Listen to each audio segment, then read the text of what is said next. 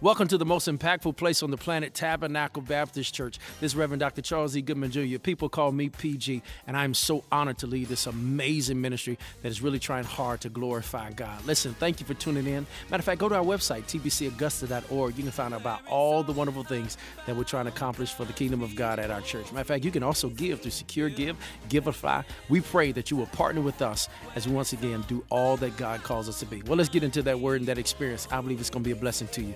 God bless you.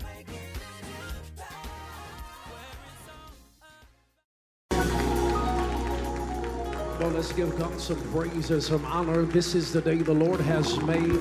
We will rejoice. Let me try that one more time. This is the day the Lord has made. All right, 3 times the charm. This is the day the Lord has made. We will rejoice and be glad in it. Look at the neighbor and say, neighbor, do you know what today is?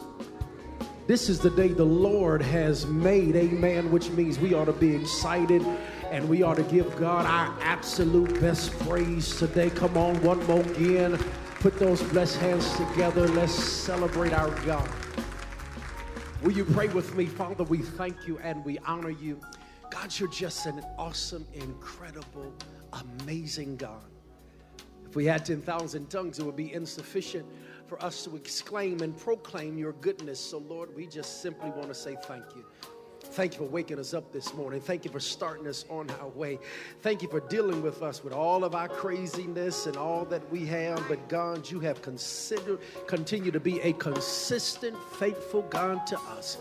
And for that, we give you glory and praise. So now, God, as we come to the moment of sharing and proclamation, Lord, we know that this season is not always jolly for some. So, Lord, we ask that you would allow us to grow, expand. Thank you for a safe space to reconcile all that this moment means. And so, Lord, I thank you for the gift of Jesus Christ. And I acknowledge the simple fact, God, that you have been better to us than we could have been to ourselves. So now, God, in the time of our sharing, let something be said, let something be experienced that will help us, strengthen us, challenge us in who you want us to be. God, we just love you and we thank you again. So, Lord, I avail myself to thee. Hide me behind your sacred cross.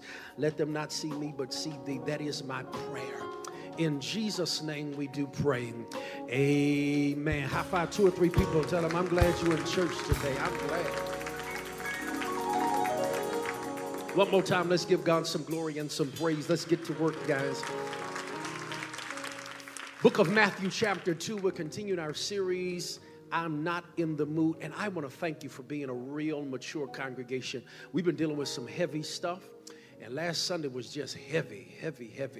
I told staff we're going to have to lighten it up a little bit today. Amen. It was just so heavy and draining. But thank you, because I know how many were helped with the realities of life. Because I know there's some of you that, you know, life is always perfect. You ain't never had a bad day, you know. But there's a few of us that can testify, no, that ain't real, Pastor. I'd have had some ups and some downs and so it's good to have a space where you can kind of just be with the reality of what life is all about. That's why I love the Bible, because it is a story of real people with real problems and real issues. And so that's the amazing thing about the connectivity that God grants us. And so we'll continue that again. And so as we talked about Herod and the parents who lost their children, I invite you to Matthew chapter 2. Begin reading around verse 13 and go to verse 15. Then I'll ask you to skip on down to verse 19. And so I'm reading from the Message translation. This is the word of God. After the scholars were gone, God's angel showed up again in Joseph's dream and commanded, get up, take the child and his mother and flee to Egypt. Stay until further notice. Herod is on the hunt for this child and wants to kill him. Joseph obeyed. He got up, took the child and his mother under cover of darkness. They were out of town and well on their way by daylight. They lived in Egypt until Herod's death. This Egyptian exile fulfilled what Hosea had preached. I called my son out of Egypt. Go down to verse 19. Later, when Herod died, God's angel appeared in a dream to Joseph in Egypt. Up, take the child and his mother and return to Israel. All those out of murder, the child are dead.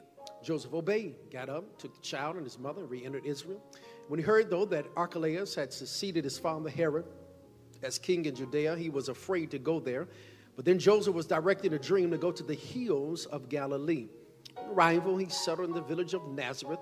This move was a fulfillment of the prophetic words, he shall be called a Nazarene. For time which is ours, I'm going to trouble your patience again as we in the third installment of this sermon series. I want to preach from this thought. I don't feel like losing my mind. I don't feel like losing my mind. Lift those hands to heaven and say, Lord, speak. We need to hear.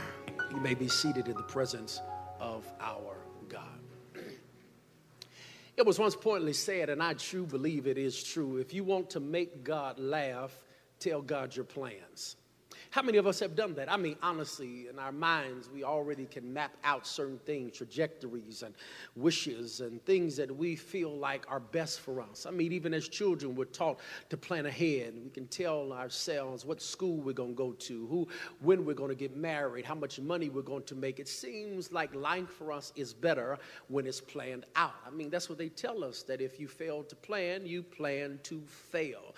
And so for us, we're ingrained in our mindset and the things that we want to accomplish. And so we try to put things in order because order gives us some sense of normalcy. If I have a plan, if I have an idea, then that's the way that I want things to go. And most of us oftentimes settle in the routine of what we feel things should be.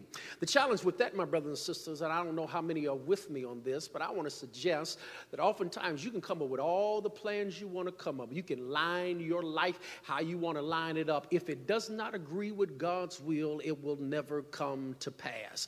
And there's someone here under the sound of my voice. You're not going to say it out loud, of course, not in this sacred space, but there's a part of you that screams out in anger to God because there are many moments that you wish God would do it how you want God to do it.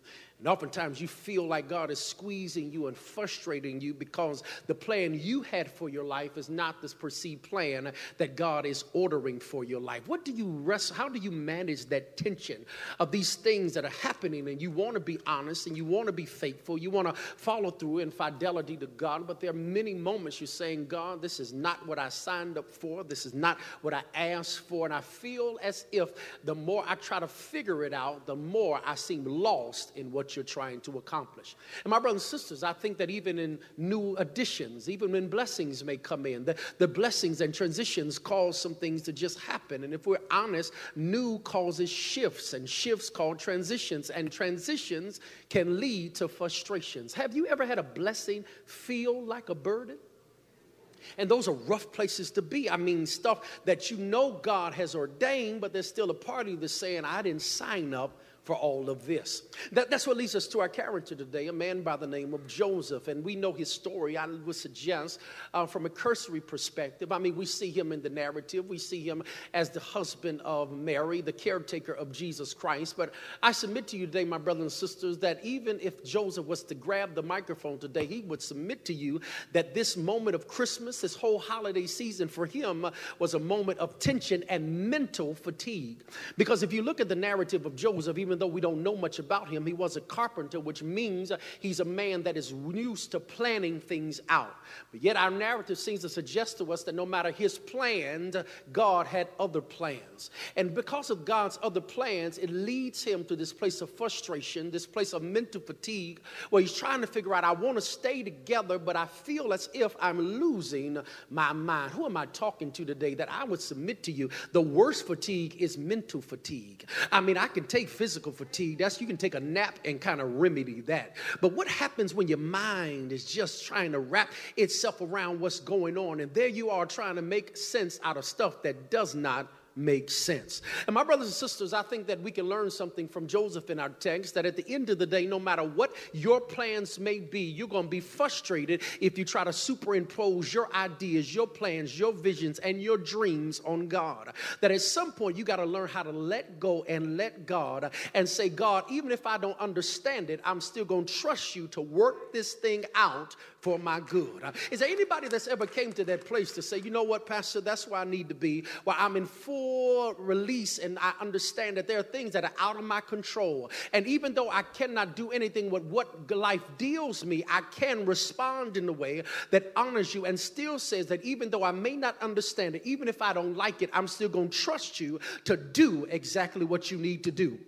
And when we come to that realization today, child of God, I really believe that it begins to allow us to experience God in ways we never experienced Him before. What if I told you that you need to be frustrated to learn how to trust Him more? What if I told you you need to be stretched to learn that God is still working it out on your behalf? What if I told you you need to get to the edge of your sanity to learn that God is the one that keeps your mind, keeps your heart, and keeps everything in perfect peace? Who am I preaching to that can testify that you got to a place where you were just at this point of giving up, and it was at that spot that God taught you is that when you finally learn that you can't control this, when you finally learn that you can't have the final say, is when you finally learn that God has been working everything out. God has been knowing better to me. If I would have just trusted Him from the beginning, He would have made everything work out on my behalf.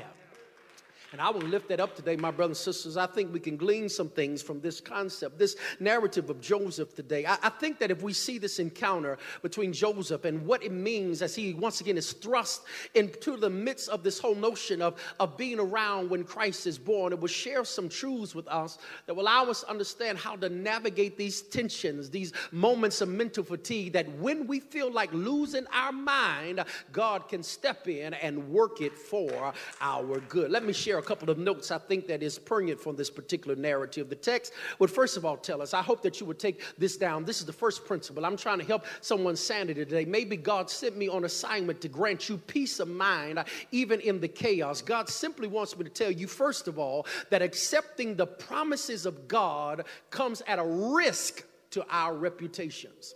That when God calls you to something, you got to be willing to submit to being ridiculed.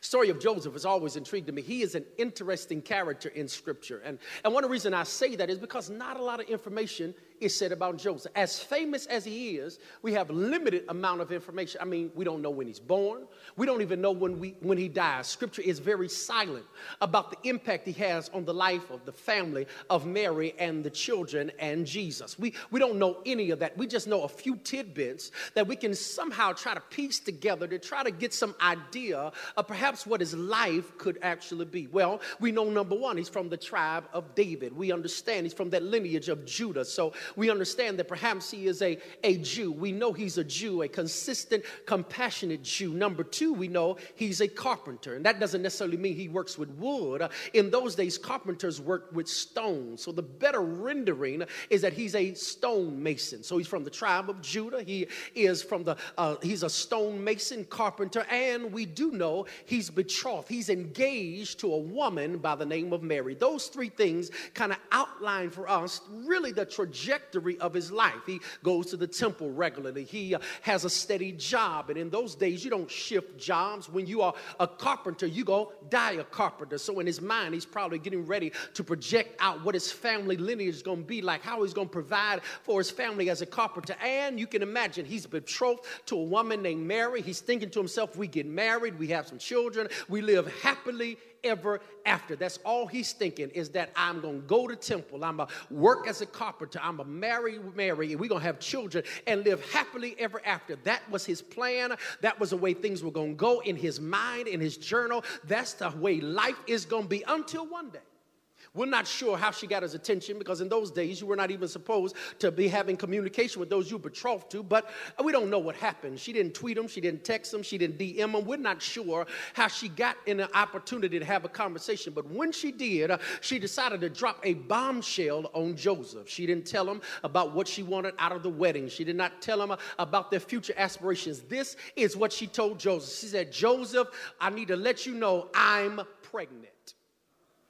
Y'all so saved. Y'all about as saved as 9 o'clock. Now, 11:15 was a little different.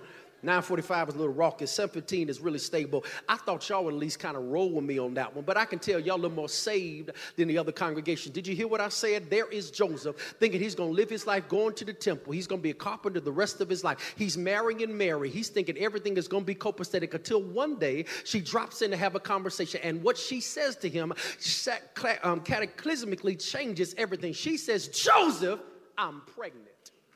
But don't stress it. I'm pregnant by the Holy Spirit. Y'all so say, I love it. I know. Y'all so spiritual. If it been y'all, can already tell. If you was Joseph, you'd be like, that's good. Let God do what God's going to do in our lives, and we'll be able to let this work. Oh, God is up to something. Come on, let's be real, guys.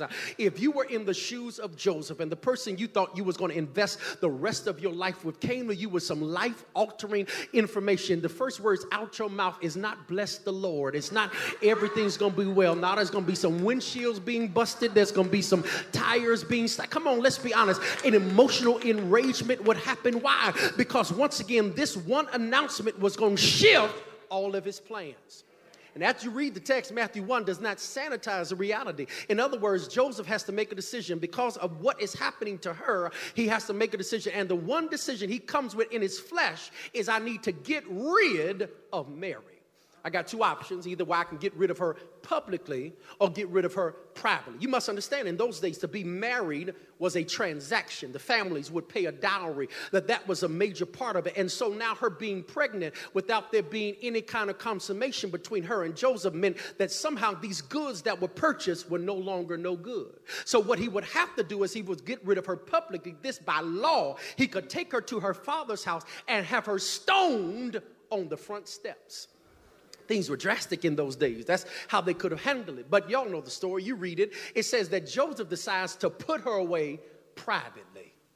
What does that mean, put her away privately? I've heard people theologize that and talk about how, well, that shows how godly he is. No, let's be honest. When he says put her away privately, what Joseph was trying to do was not just he wasn't trying to protect Mary as much as he was trying to protect himself. Because in the area for which they lived in, it was not a large city, maybe 1,500 or 2,000 people, which means everybody knew everybody. And if you ever come from a space like that, that can be good and that can be bad. That means that everybody knows your business. So you can imagine for him, he's thinking to himself, how am I going to get out of this? Because everybody knows what's happening. After a while, she's going to start showing, and they know we're not married. And so somehow they're going to come up with all kind of conclusions. And it's not just going to look bad on her, it's going to look bad on me. Can you imagine the tension that Joseph is wrestling with to have the woman he thought he was going to spend the rest of his life with say she's pregnant with a child from God?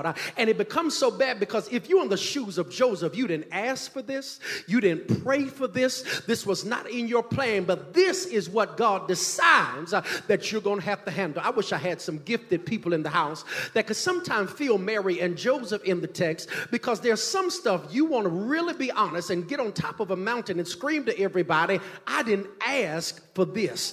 I didn't ask to be anointed. I ain't asked to be gifted. I didn't ask to have the platform. I didn't pray for it. Matter of fact, I had my own dreams and my own aspirations. And now God has thrown this on me, and I've got to deal with the repercussions because I got people around me that are now trying to make sense out of something that don't even make sense to me. And I'm having to be in the line of frustration and ridicule, all because God decided to give me something I didn't ask for. See, it's one thing when God blesses you with something you asked for. It's one thing when God gives you something you prayed for. But what do you do when God decides to disrupt your life with something you didn't ask for, you didn't pray for, and it's going to drastically change not just you, but also how people perceive you? I wish I had some real people that can look over life and say, PG, man, I've been thinking it was just me, because I wish God would have had a town hall meeting and told everybody, look here, that's my child.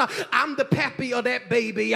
Joseph is my boy. He's favored by God. But God didn't talk to the people. He talked to Mary and he talked to Joseph, and he expected them to trust him and take him at his word, even if everybody else didn't understand it. I want to talk to some people that feel strange and weird and peculiar because of the call of God on your life. And there you are struggling and wrestling because you want to fit in, but you don't fit in. You want to be like everybody else, but you're not called to be like everybody else. What do you do when God smears you with something that you can't even explain yourself, and it causes people to look at you strange and weird? And here's the reality. You ain't really been chosen by God until you had to face some criticism.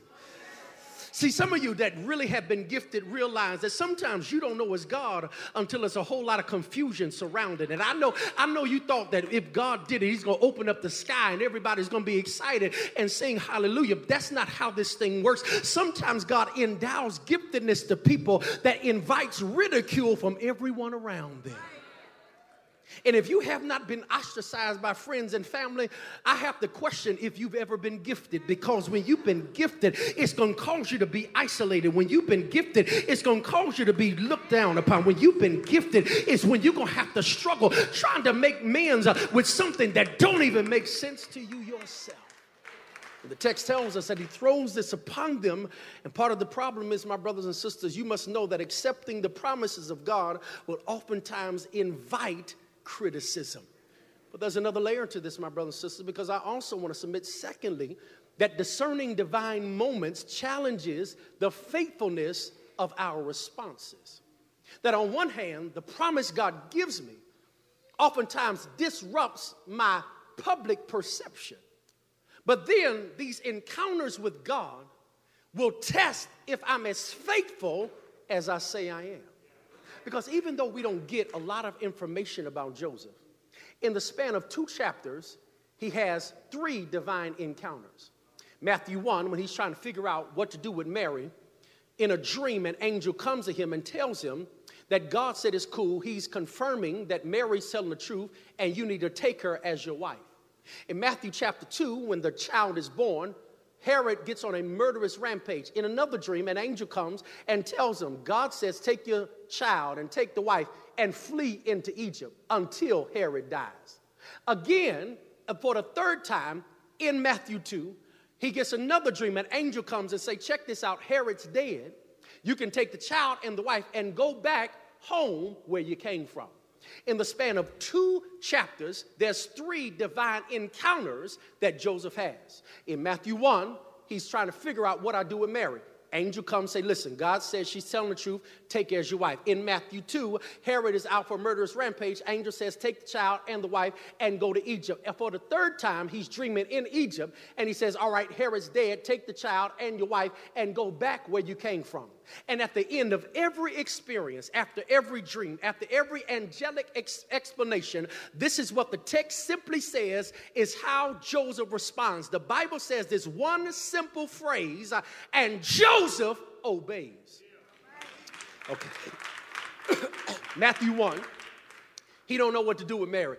Dreams, angel comes, God says she's telling the truth. Take her as your wife. In Matthew 2, Herod's trying to kill the child. Angel comes, take the child and the wife and go to Egypt. In chapter 2, again, angel says, listen, Herod's dead. Take the wife and the child and go back home. After each divine encounter, the Bible simply says, and Joseph obeyed. Okay, I see why that's not seductive enough for you, because for many of us, we expect the favor of God to come through some obstacle. We think that unless God tells us to touch 17 people or do 17 laps around the sanctuary, that we can't never see God experience or dispense favor in our lives. But what if I told you that favor is not predicated upon what section you seat in the sanctuary, that favor is not predicated upon how many ministries you serve in, but if you want to experience the favor of God, if you want God to put super on your natural, this is all you have to do. Obey his word. That literally whatever God says for you to do, if you do what he says, is what invites favor. It's what invites power. It's what invites passion into your life. I know that ain't gonna make everybody happy, but a few of you under the sound of my voice can say, PG, that's what I've been finally learning. It's been a hard road, but there's been some moments I've been banging my head up against the wall, trying to figure out how can I progress? How can I get better? Until I finally read the part in scripture that said obedience is better than sacrifice, which means it's not my job to tell God what to do. It's simply my job to do whatever God says. I take his word, I apply it to my life, and I'm obedient to the word. Why? Because when I'm obedient, it's what births favor in my experience. That's why Thomas Kempis was correct when he offered this opportunity to my brother and sister. He said that what God honors God is rapid obedience, because delayed obedience is nothing more than disobedience, which means the best way to respond to God is when he tells you to do something, just do it. You don't have to figure it out. Just do what he says do. That's what we learned from a player by the name of Roger Staubach. Anybody know old school football? He was a quarterback for the Dallas Cowboys.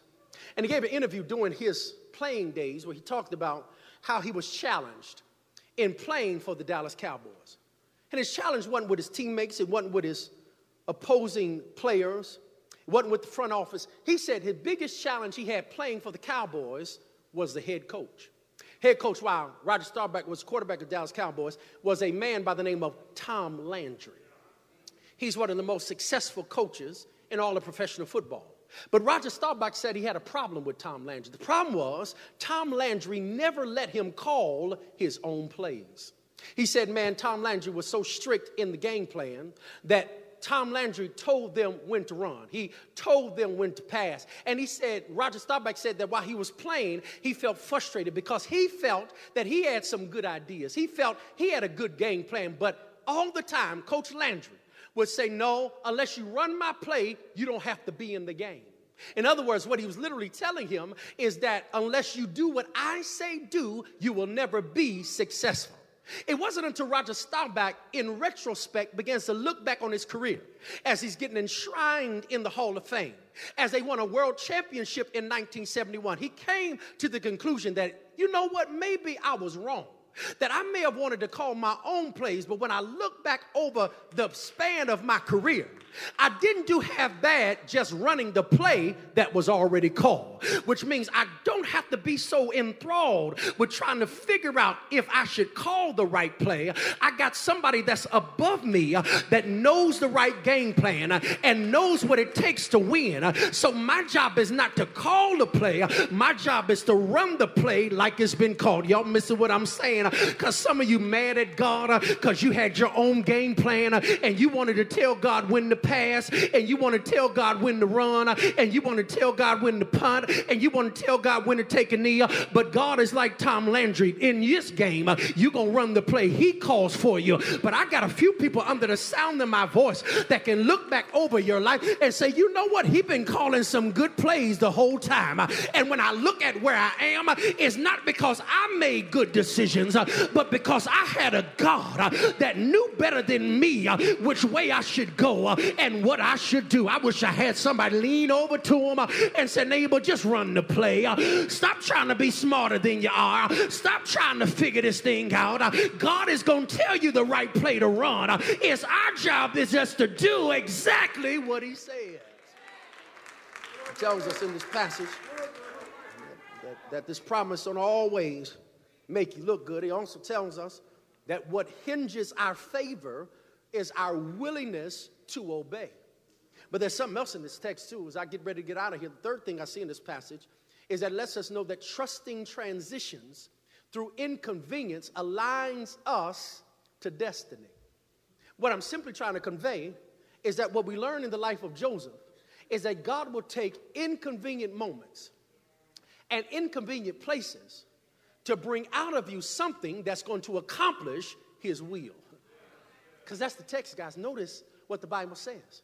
That when Herod comes in, the angel comes and tells Joseph how to respond.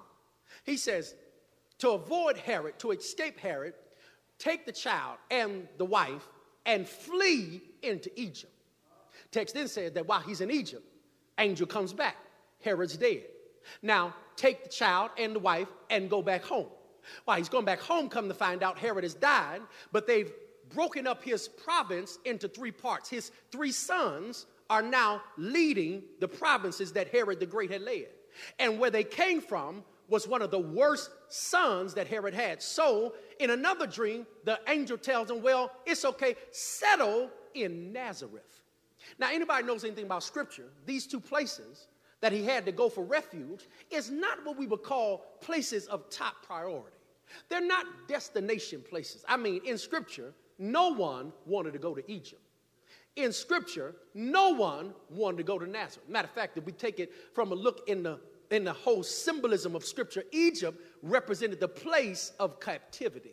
It was a place of oppression. 450 years, the ancestors and the foreparents of Joseph, once again, had to be under the oppressive rule of this Pharaoh.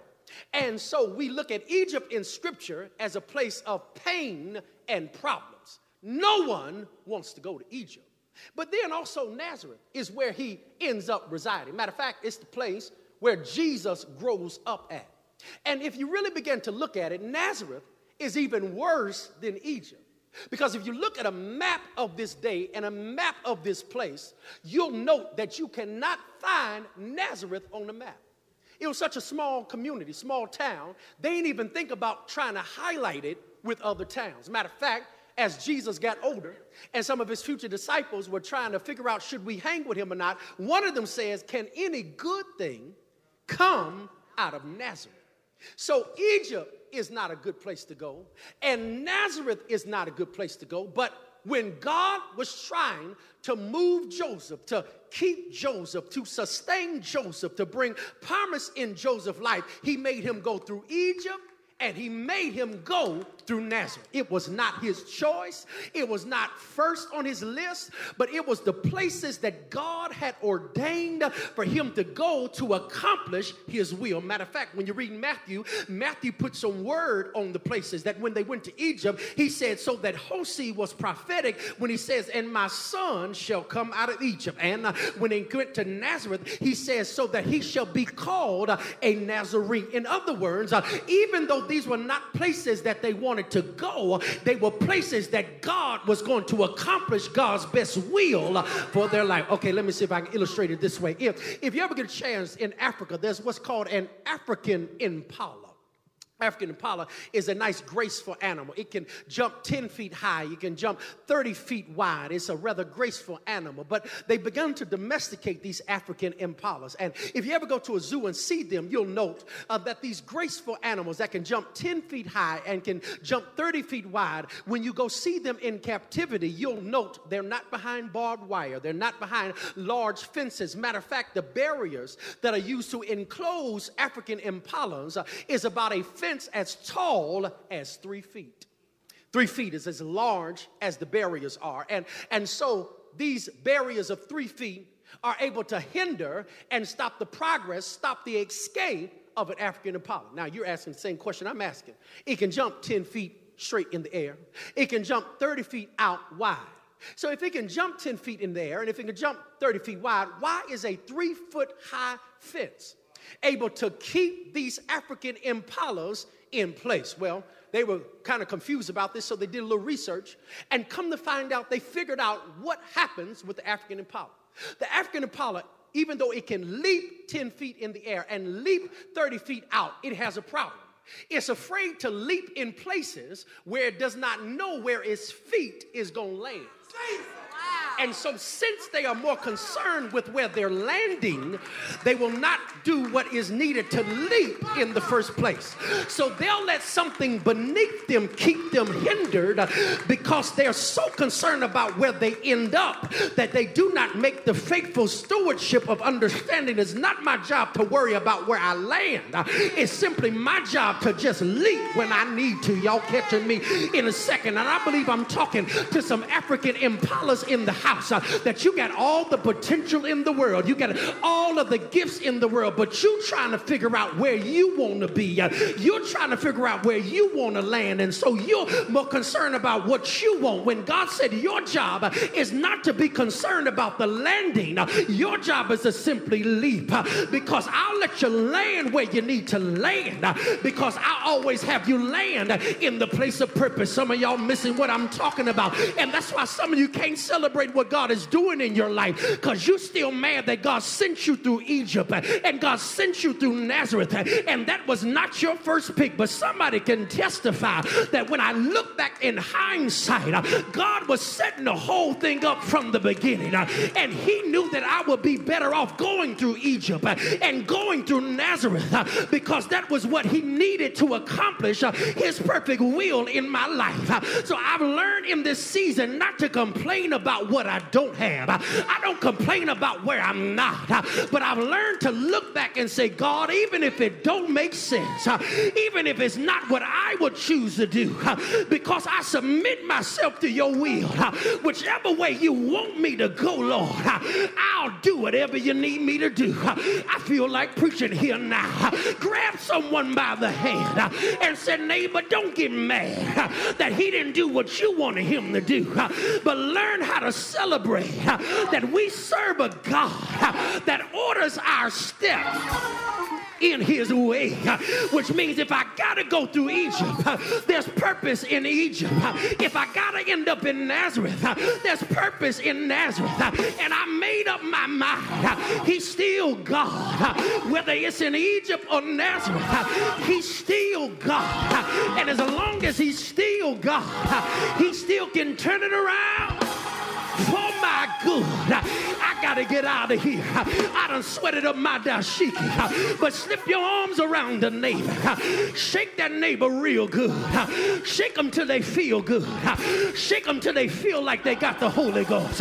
Y'all standing there, shake that neighbor and said, neighbor, take that frown off your face. I know you may not be where you wanna be, but the God I serve, he'll put you where you need to be, and ought to have somebody that can open your mouth and say, thank you, Lord, for doing what you do best, for making a way out of no way. If you believe it, open your mouth and shout glory. Open your mouth and give him praise. If you know, can't nobody do you like cheese? Can't nobody do you like the Lord? If you believe it, shout it, yeah. Shout it, yeah. Shout it, yeah. Ooh. Shout it, yeah. Won't he do it? Won't he do it?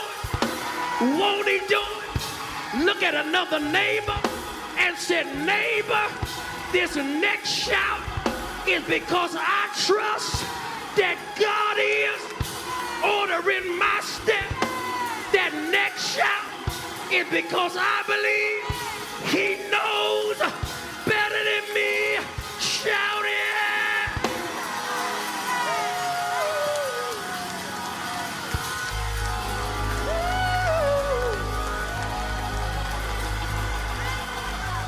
Can somebody tell him, you where you supposed to be?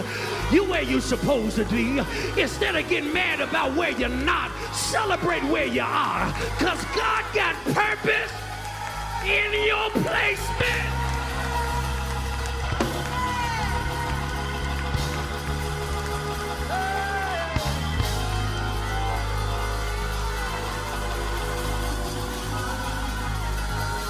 Everyone's standing, everyone's standing. God said, look,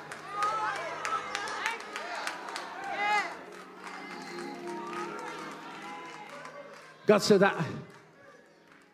I'm not obligated to do your will,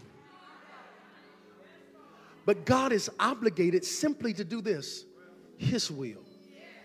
And the hardest prayer you can pray is not my will, thine will be. At the end of the day, here it is, Sam. You want favor? Obey. You want promotion? Obey. This ain't complicated. This ain't nothing to confuse you. It's simply saying, listen, just take me at my word. And I know you're frustrated. And I know you're mad because you want to figure this thing out. Can I tell you? His ways are not our ways. And here's the crazy thing about God. God will do stuff that seemingly seems contradictory to position you where he wants you to be. He'll turn a wrong turn right. And he'll do stuff that at the end of the day, you got to look back and say, man, that was nobody.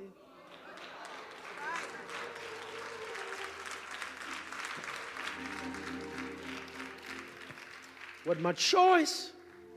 And I was angry. And I was frustrated. But when I see where I am now, I see God was working this thing out. I don't know where y'all rush this altar. I'm talking to some frustrated people who said, preacher, I needed that word today because I was getting mad. And sometimes we can be so frustrated that we miss what God is doing. And if you miss it, it ain't God's fault.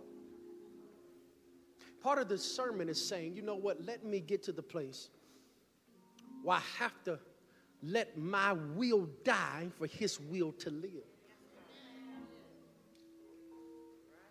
Growing up, I can tell you my whole life, all I wanted to be was a lawyer. That's all I wanted, Twan. Be Johnny Cochran, that was it. If it don't fit, must have quit. That was my heart. That's all I had a desire to do. In high school, I took an internship at a law firm because I knew I was going to be a lawyer. That's all I wanted to do. That was my heart. That was my aim.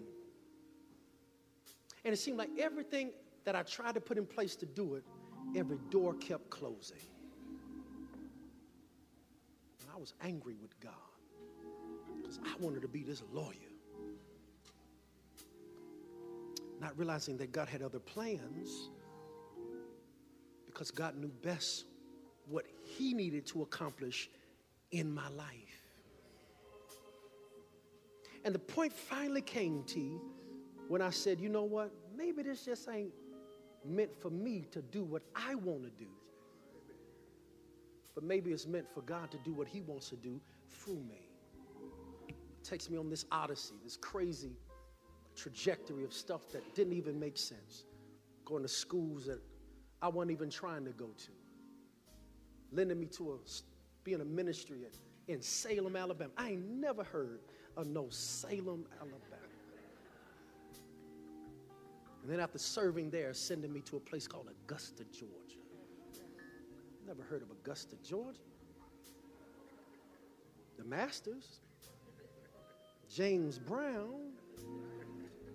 But I didn't see Augusta in my future. And here we are 13 years later. Because can I tell you, the most dangerous response you can give to God is yes. Somebody missed what I just said. The most dangerous thing you can say, God, you know what? Yes. Yes to your will. Yes to your way. Because yes, one yes leads to another opportunity to say yes again.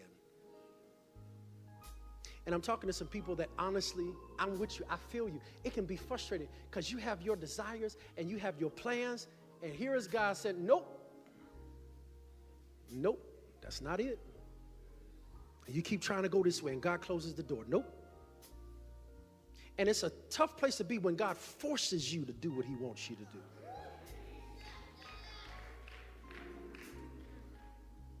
That's why after a while, you might as well say yes, because he's going to stop stripping everything that becomes an option or obstacle or distraction from you accepting. So you either willingly accept it, or you just it's going to be thrown upon you. And it's mental fatigue, it's frustration, and we're angry and we're tired, not realizing that you need Egypt and you need Nazareth and you need these places because it's God's development to produce out of you what he's placed in you. And it ain't going to make sense to other people because your calling is not based on them. That's why it's going to be strange, and that's why it's going to be tension, and that's why it's going to be some stuff that's going to be upsetting, because when you really called by God, people ain't going to understand you. And you got to accept that and be okay with that and say, okay, fine, it's okay. I'm called to be peculiar. I'm called to be strange. I'm called to be kind of different in this moment. As your head is bowed, I'm not sure what you need to submit to today, but I will say this. Continue to start trusting God. See, God's playbook is so unique. Anybody that's a good football strategist knows that not every play is meant to take you forward. Some plays are called for an intentional loss because some losses reposition you.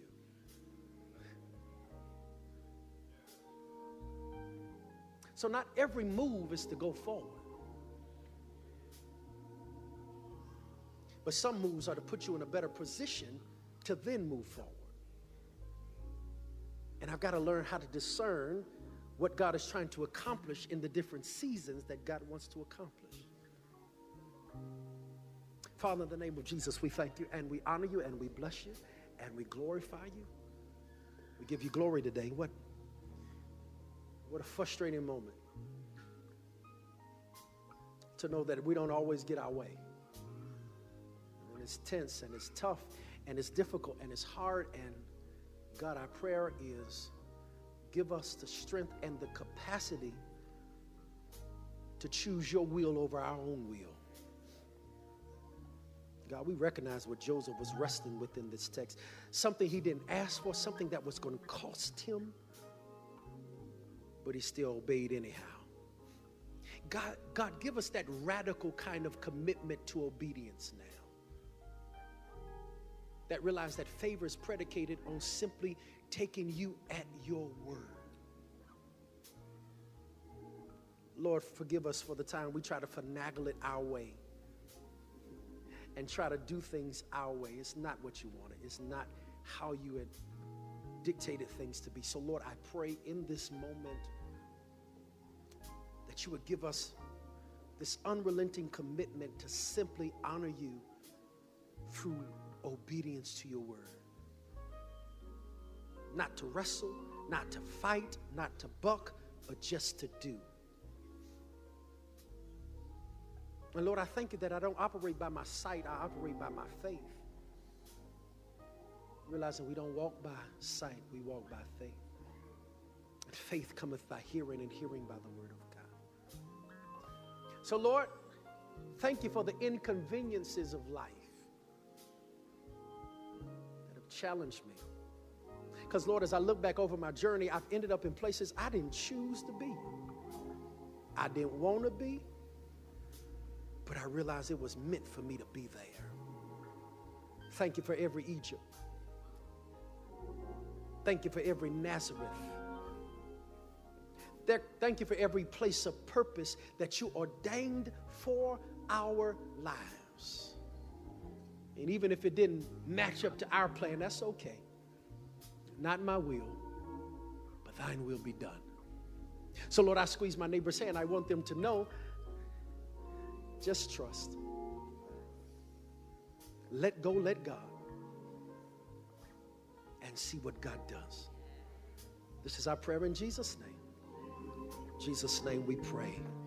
Amen. Hug somebody on your left and right and tell them, just trust them, just trust them, just trust them.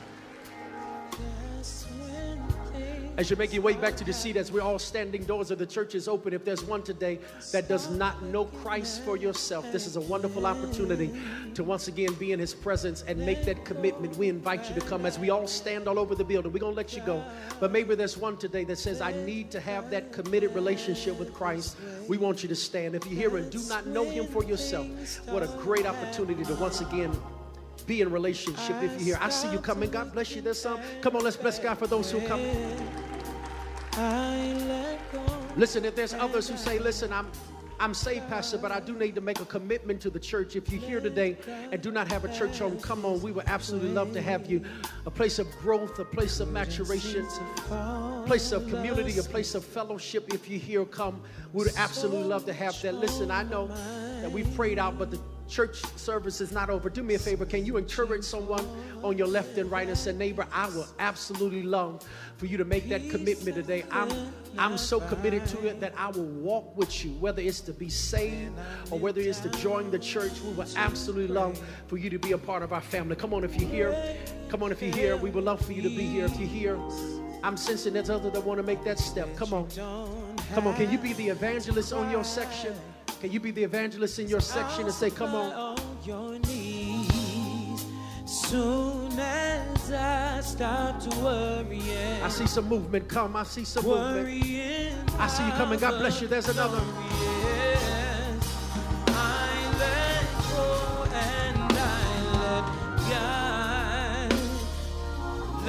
God have his way. Come on, doors are open. Come on. That's when things start happening. I see you coming. God bless you. Come on.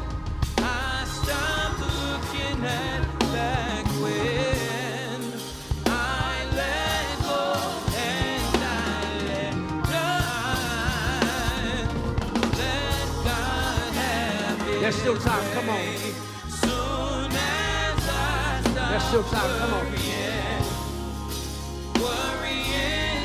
We'll wait on you, even if you're about to come.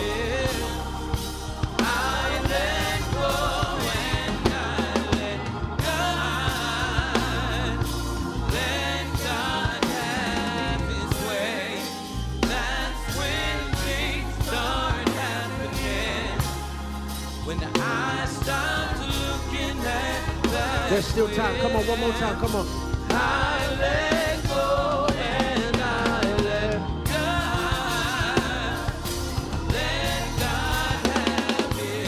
I see you coming. Come on. God bless you. Come. Stop worrying how the story ends. I let go and I let God. Let God have his way. Let go and let God. Let God. Let go. And let God, let go, and let God, oh, let go, and let God, oh, let go, and let God, let go, and let God, let go, and let God. Can we thank God for the three who've come today? We celebrate you. Do y'all mind standing? Not to put you on the spot, but we're just a welcoming church. Come on, Tabernacle. Let's thank God for our new family members. God bless you. I love those shoes. They are incredible. Listen, we're excited to have you. Been praying for you. That's been our prayer. Is God not add to our number because we're trying to be larger, but we ask God to add to our number so we can continue to make an impact.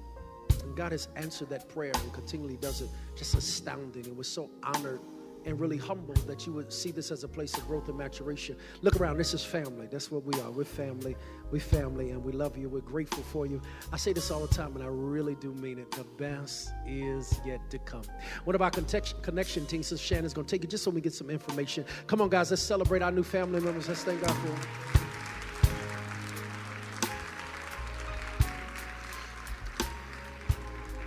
Listen, it's frustrating, but trust me, my brothers and sisters, just trust God. Even when it don't make sense, he has a way. I'm telling you, I'm a living witness that he'll do exactly what he says he will do. Listen, guys, we got a full week. We need your support. We got close to 1,000 children we want to be a blessing to. And that's a lot. Matter of fact, it's one of the largest giveaways in our whole region. But your generosity is what helps us to do some incredible work in life. And so some of you have already come. Can we commit ourselves to making sure that we're blessing this week? Amen. Can we do that so we can help those families, those children? And that's crucial. So we need everything. That's what staff is telling me. We need everything, everything. Yeah, teenagers 12 to 18, we need those because a lot of times they get overlooked. So we really want to be a blessing to them. We even got close to 100 infants. We had one family sign up. She's still pregnant. She due in January. She was like, you know, they gonna come. So it's all there's some preaching in that, Doc. She want the blessing early. I appreciate it. That's some good preaching. But it just tells the impact that every single day people are reaching out. And we just want to be a blessing, man, if you come and see those looks on those faces. And so it's an incredible part of that. And you allow us to do this. Your generosity is what really helps us to do it, all right? Lift those hands up here. Let me say, because I've been blessed, I'm going to be a blessing. Hug somebody and tell them, I just trust God. I just trust God.